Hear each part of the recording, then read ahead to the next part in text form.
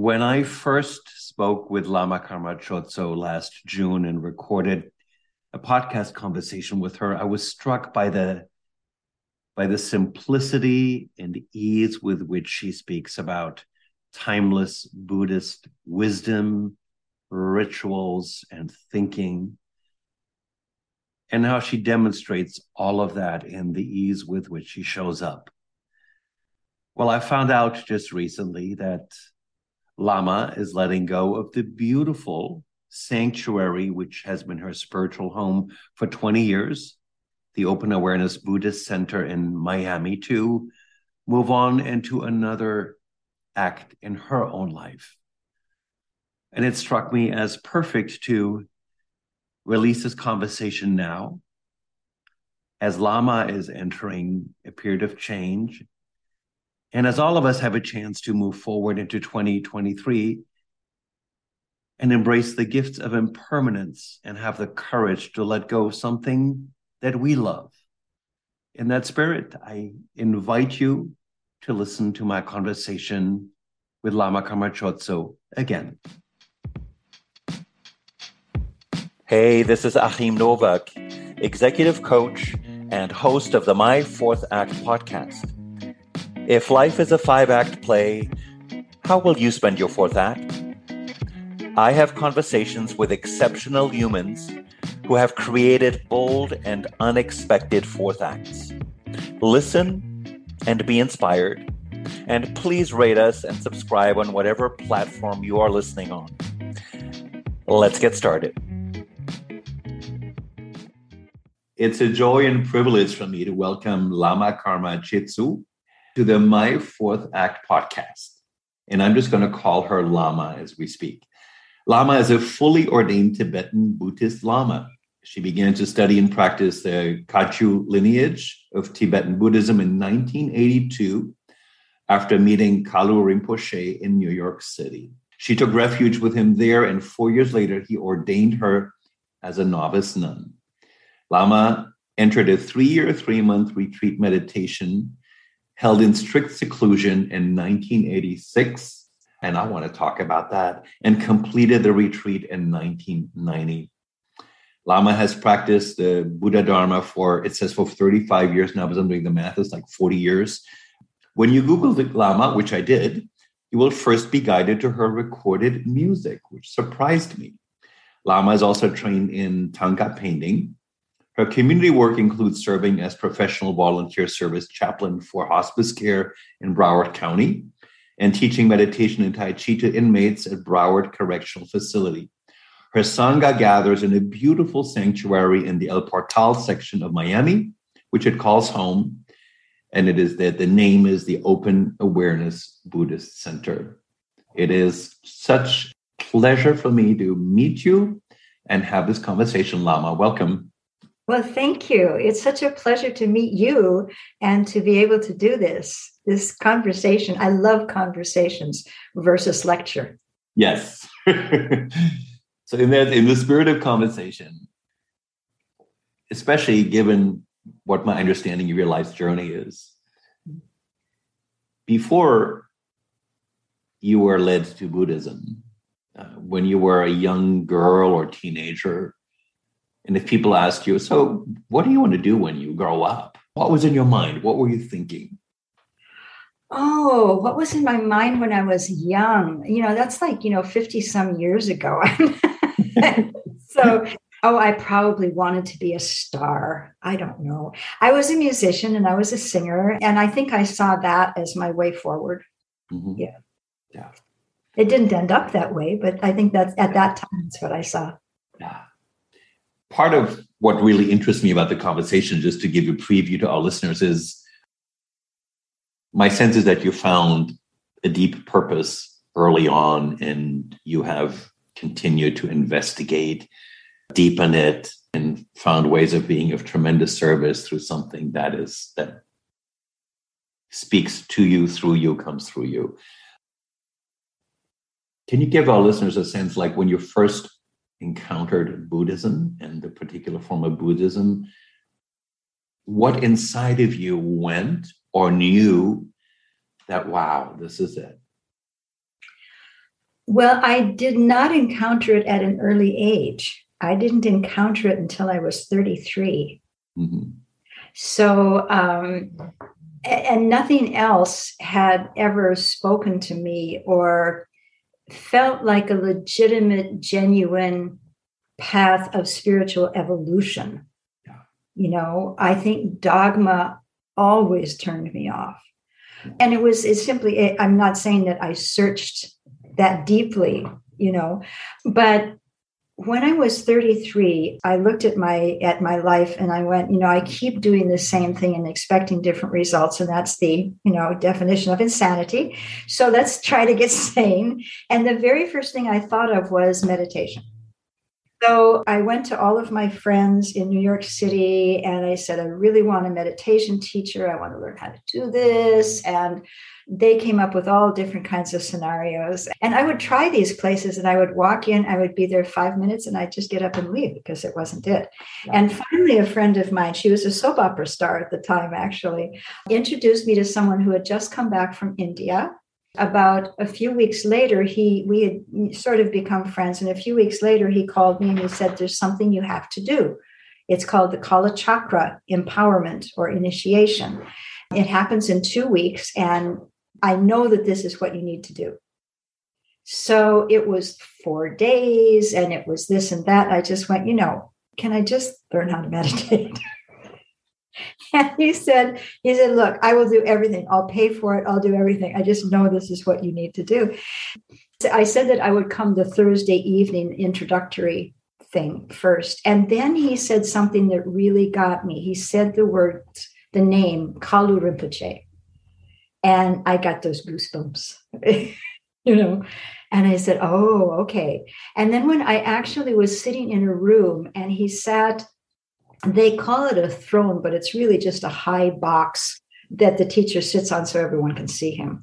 And they dress it up with brocades and things. It's lovely, meaningless, but lovely. And he sat there and took one look at me and I just went, he's got what I need. And if he's already got it, then he can lead me to it also. So that was when it started. I chuckle as you described the throne, the brocade, and all those things because, my spiritual journey for several decades was in Hinduism, but the person who was my version of Yokalu, she would sit on a little throne. And the moment you see the eyes, you go, okay, there is something here.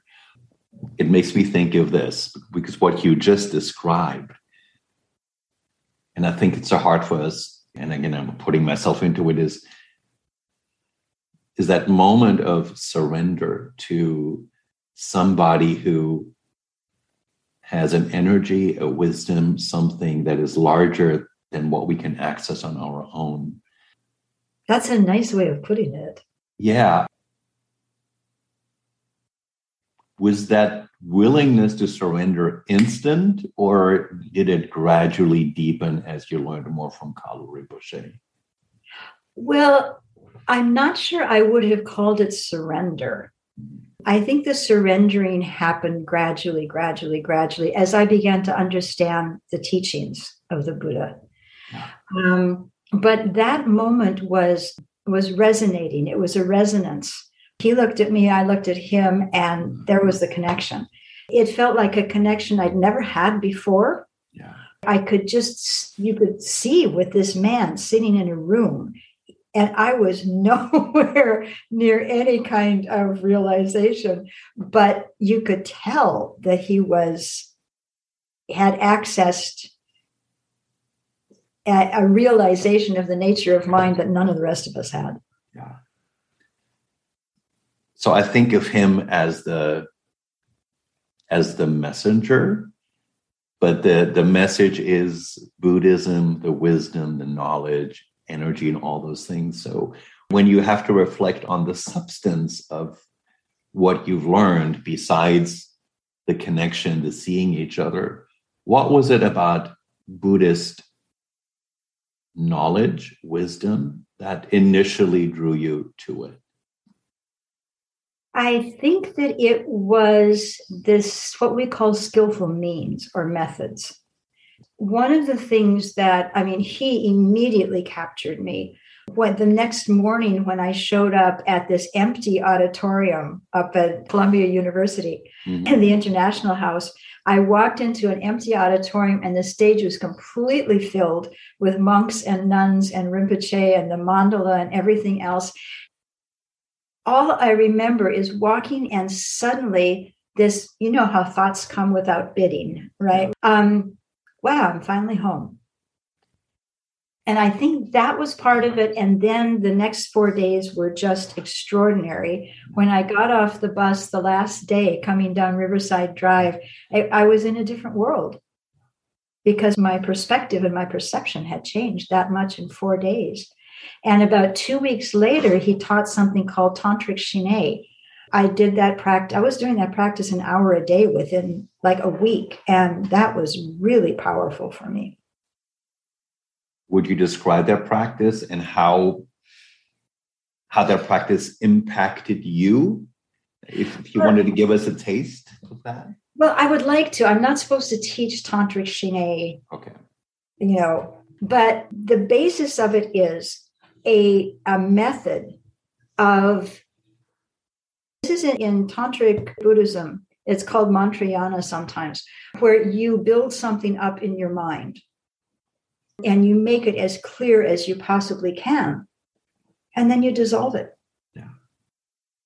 The point being that you're letting your mind know on a really profoundly deep level that all that nonsense that's going on has no true reality. Yeah. And that's what made the huge difference to me. The first night that he taught, after the empowerment, he taught about how to do the practice. And he was teaching about, building up this image of Kala Chakra. And it was, very detailed and very complicated. And then he said, and then you dissolve it.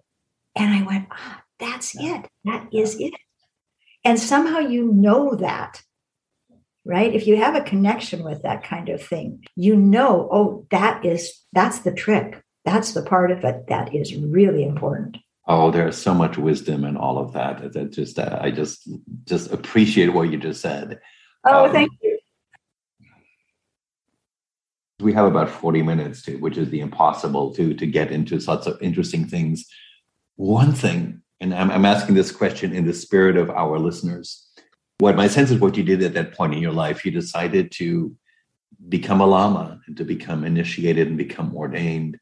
And to me, my sense is, and please correct me if I'm wrong, that's an intentional transition from one form of life to another form of life, another way of serving.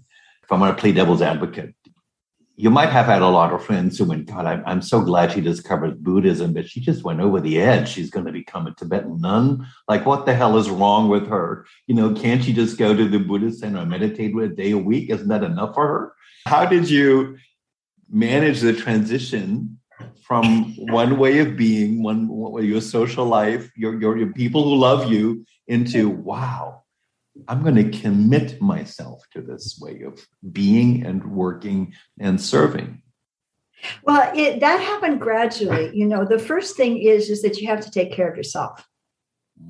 First of all, you have to get someplace where you know that you are making decisions for your life with some clarity and some understanding. So that didn't happen overnight. It was a gradual process, although I was taking hours a day that I would normally be out with my friends, running around the city, seeing this opening, going to this restaurant or something. So all of that took a back seat to what I was discovering in my own mind. So that was a gradual process. And we have, in Tibetan Buddhism, we have something called the preliminary practices. And also that first weekend, Kala Rinpoche had said he was there in New York City because he was going to put the very first Americans into what's called a 3-year, 3-month retreat. And I poked my new friend in the ribs and said, that's what I'm going to do. That's why I'm here. I have to do that. So then I spent the next 4 years preparing, and part of the preparation was to do all of the preliminary practices and prepare yourself for that. Yeah. Now, my understanding is that 3 years, 3 months meant 3 years, 3 months in silence. Is that correct? Mostly. Yeah. Mostly. If we were getting a teaching on the next practice we were supposed to do, of course, we could ask questions. Right after we finished lunch, we would have an hour and a half when we could, if we wanted to, speak to one another about, if we had questions and things. Luckily for us, we had three women plus the cook had all done a 3-year retreat before. So mine was the second 3-year retreat. So, but it was mostly in silence. And then there was 6 months when you couldn't speak at all. A word from your sponsor. That's me. I invite you to go to the website associated with this podcast, www.myfourthact.com. You will find other equally inspiring conversation with great humans. And you will also learn more about the My Fourth Act mastermind groups, where cool people figure out how to chart their own fourth acts. Please check it out. And now back to the conversation.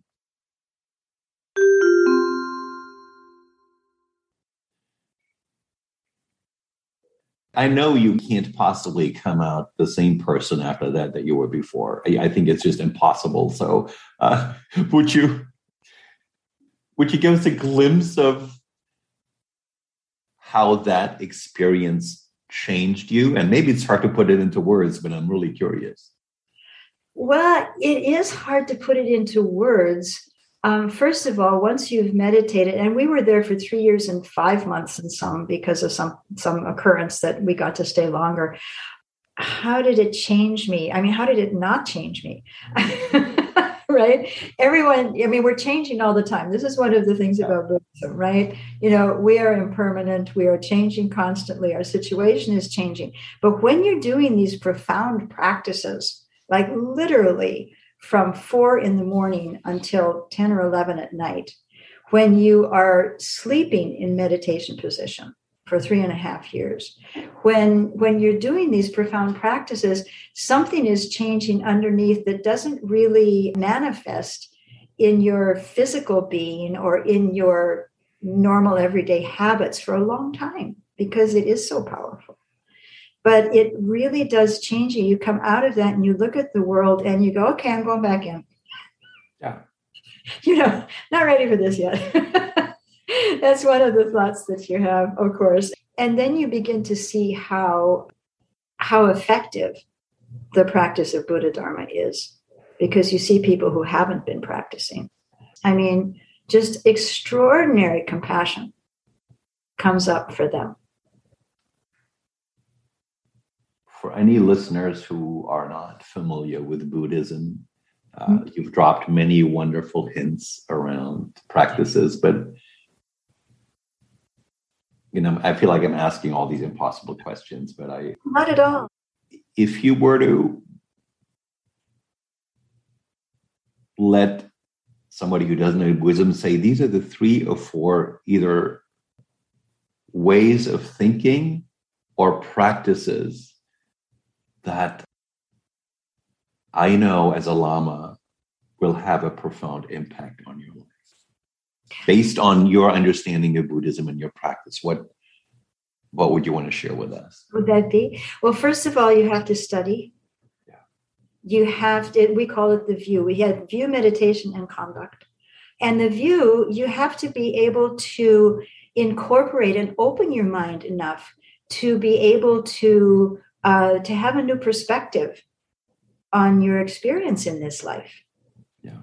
And so your view begins to, it begins to open up. It begins to sort of all of those hard constructs that we've built in our minds begin to sort of melt away, and other views come in.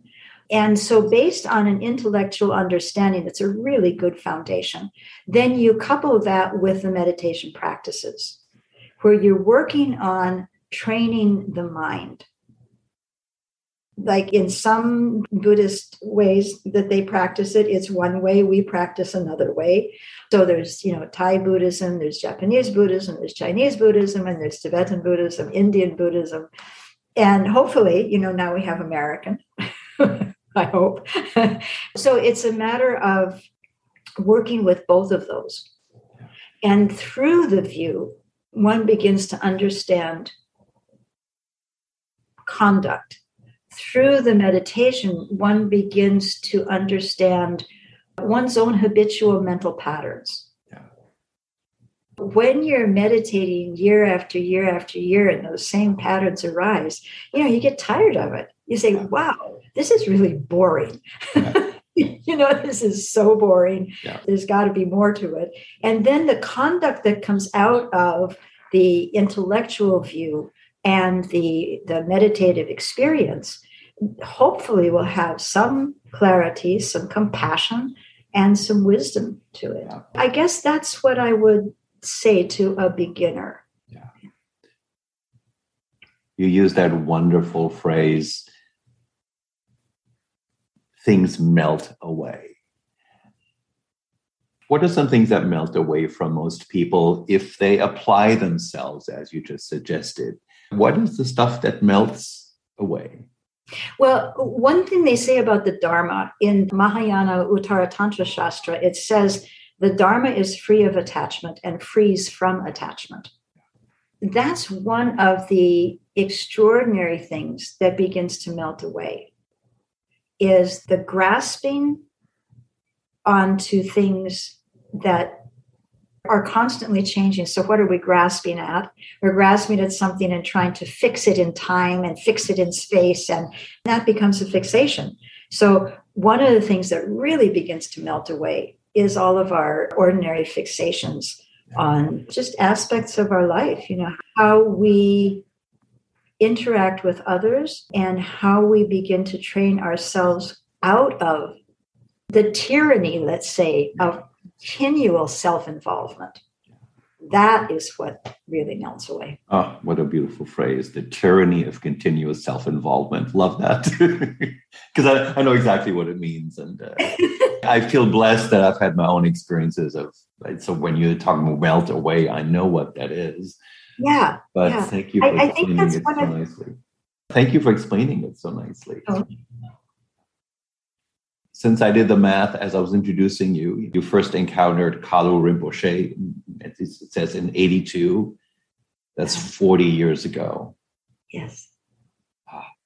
So what I'm really wondering about is you are a teacher, you are a guide, but you're also, I would imagine, a human being who is continuously learning, growing, discovering new things about a path that you entered 40 years ago. If you had to name just one or two things that you go, these are things that maybe as I continue to be on this Buddhist journey, what are things that I continue to discover about me and life? Oh, for heaven's sakes. The stupidity. After 40 years, they're still like, you're still going to do stupid things, believe me. And even if you don't think they are, somebody else will. What I've learned about myself is I've just learned about more and more and more of my habitual patterns. Many of them, from over 40 years, those have changed dramatically, I have to say, thankfully. But, there are still little hangers on. You notice, if you're mindful, I hate using that term, but anyway, mindful, if you're on top of it, if you're doing watchful introspection, let's put it that way, you can see what it is that you're continually, doing it. And I think one of the things that happened with me is that the worrying and the concern about outer manifestations of samsara I began to turn more into what's really going on in my own mind, because the day that I pass out of this life into another bardo, I need to know what's going on. When you begin to see that, then it's like everybody seems to be so fearful or anxious about looking at ourselves dispassionately. But if we can do that, one thing I've gotten better at is looking at my own faults. And we've all got them. We're all human. None of us is a Buddha. None of us is perfect. And that's okay. That's what you work with. But if you don't allow yourself to see clearly what those faults are and what you need to work on, then you can't get anywhere. I think that's one of the most important things that I've come up with. Just the question that's formulating in my mind as you're talking is, how do I balance, and maybe I don't have to balance, what I call intentional time to practice certain things versus every moment in life becoming a living, breathing meditation, and there's no separation between the formal and just doing life. Like, can you talk to that? Like, how does it all come together at some point? Maybe it doesn't, or how does it? Well, I can try. You start off with formal practice, because the formal practice is what begins to introduce you to your own junk. Yeah. Right? Yeah. The formal practice is what introduces you, and you do it because it's a technique that works. Just sitting, like, let's say, I don't want to be an angry person anymore. Yeah. So I'm going to throw away my anger. You've already lost the game. Why? You've lost the game because you've turned anger into something that's real. You've reified it. Right. You say, there's a thing there. If I throw that away, I'm going to be okay. It's not the case at all. First of all, anger has no true existence whatsoever. So you have to have skillful methods to perceive these things in their truth, which is that, which is that their essence is actually wisdom. When you have these different, what we call mental afflictions, which, when you're angry, you're not in a state of peace. So we say that that's an afflicted state, right? So you use these formal practices in order to have techniques that you can trust, will help you get to this point of seeing these things in a different way, seeing through them rather than engaging and becoming involved in them. Yeah. Did that answer your question at all? It did, but I'm going to walk us into a quintessential spiritual question that I've contemplated over the last 30 years in our conversations, but I want to see where you go with that. Since we talked about anger right now. Right. Somebody might be listening, might be going, wait a minute. We're in a very dark time in the world right now. Russia invaded Ukraine. Racism in this country is horrible. We had the George Floyd murder. If I'm a conscious person, these things should make me angry. I don't want to detach my way out of caring about anything. Like, this is good anger. And I'm proud that I get angry about this. Sorry. The thing is that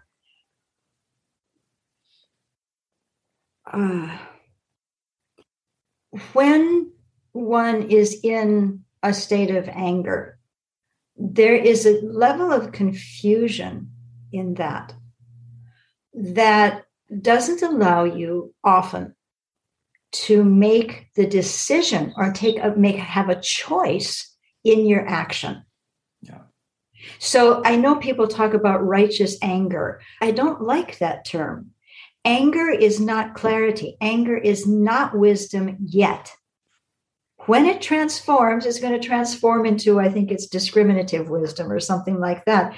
But the fact of your response to a dark world, then where is your light?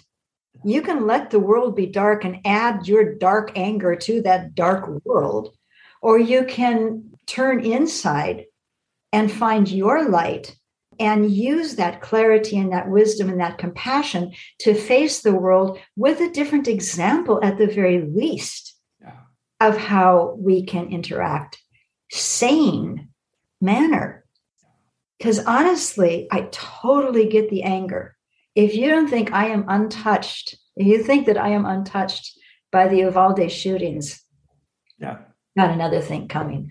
If you think I'm untouched by what's happening to Ukraine, that's not the case. But when you are too attached, you can't see clearly enough to see a way forward that's actually going to work. So I think that when that anger begins to take over, then we have to look inside ourselves, because we have to know how to handle our own anger before we can handle anybody else's. Yeah. If you can get to that space, to that wonderful space of saying, whoops, there goes anger again. Whoops, there goes desire again. Whoops, there goes this again.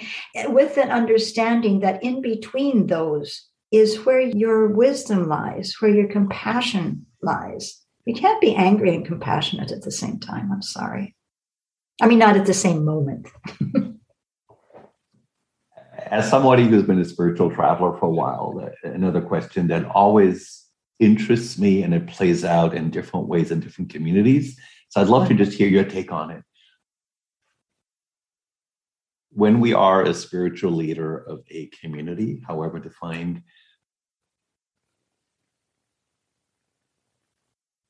we become, all sorts of stuff gets projected onto us.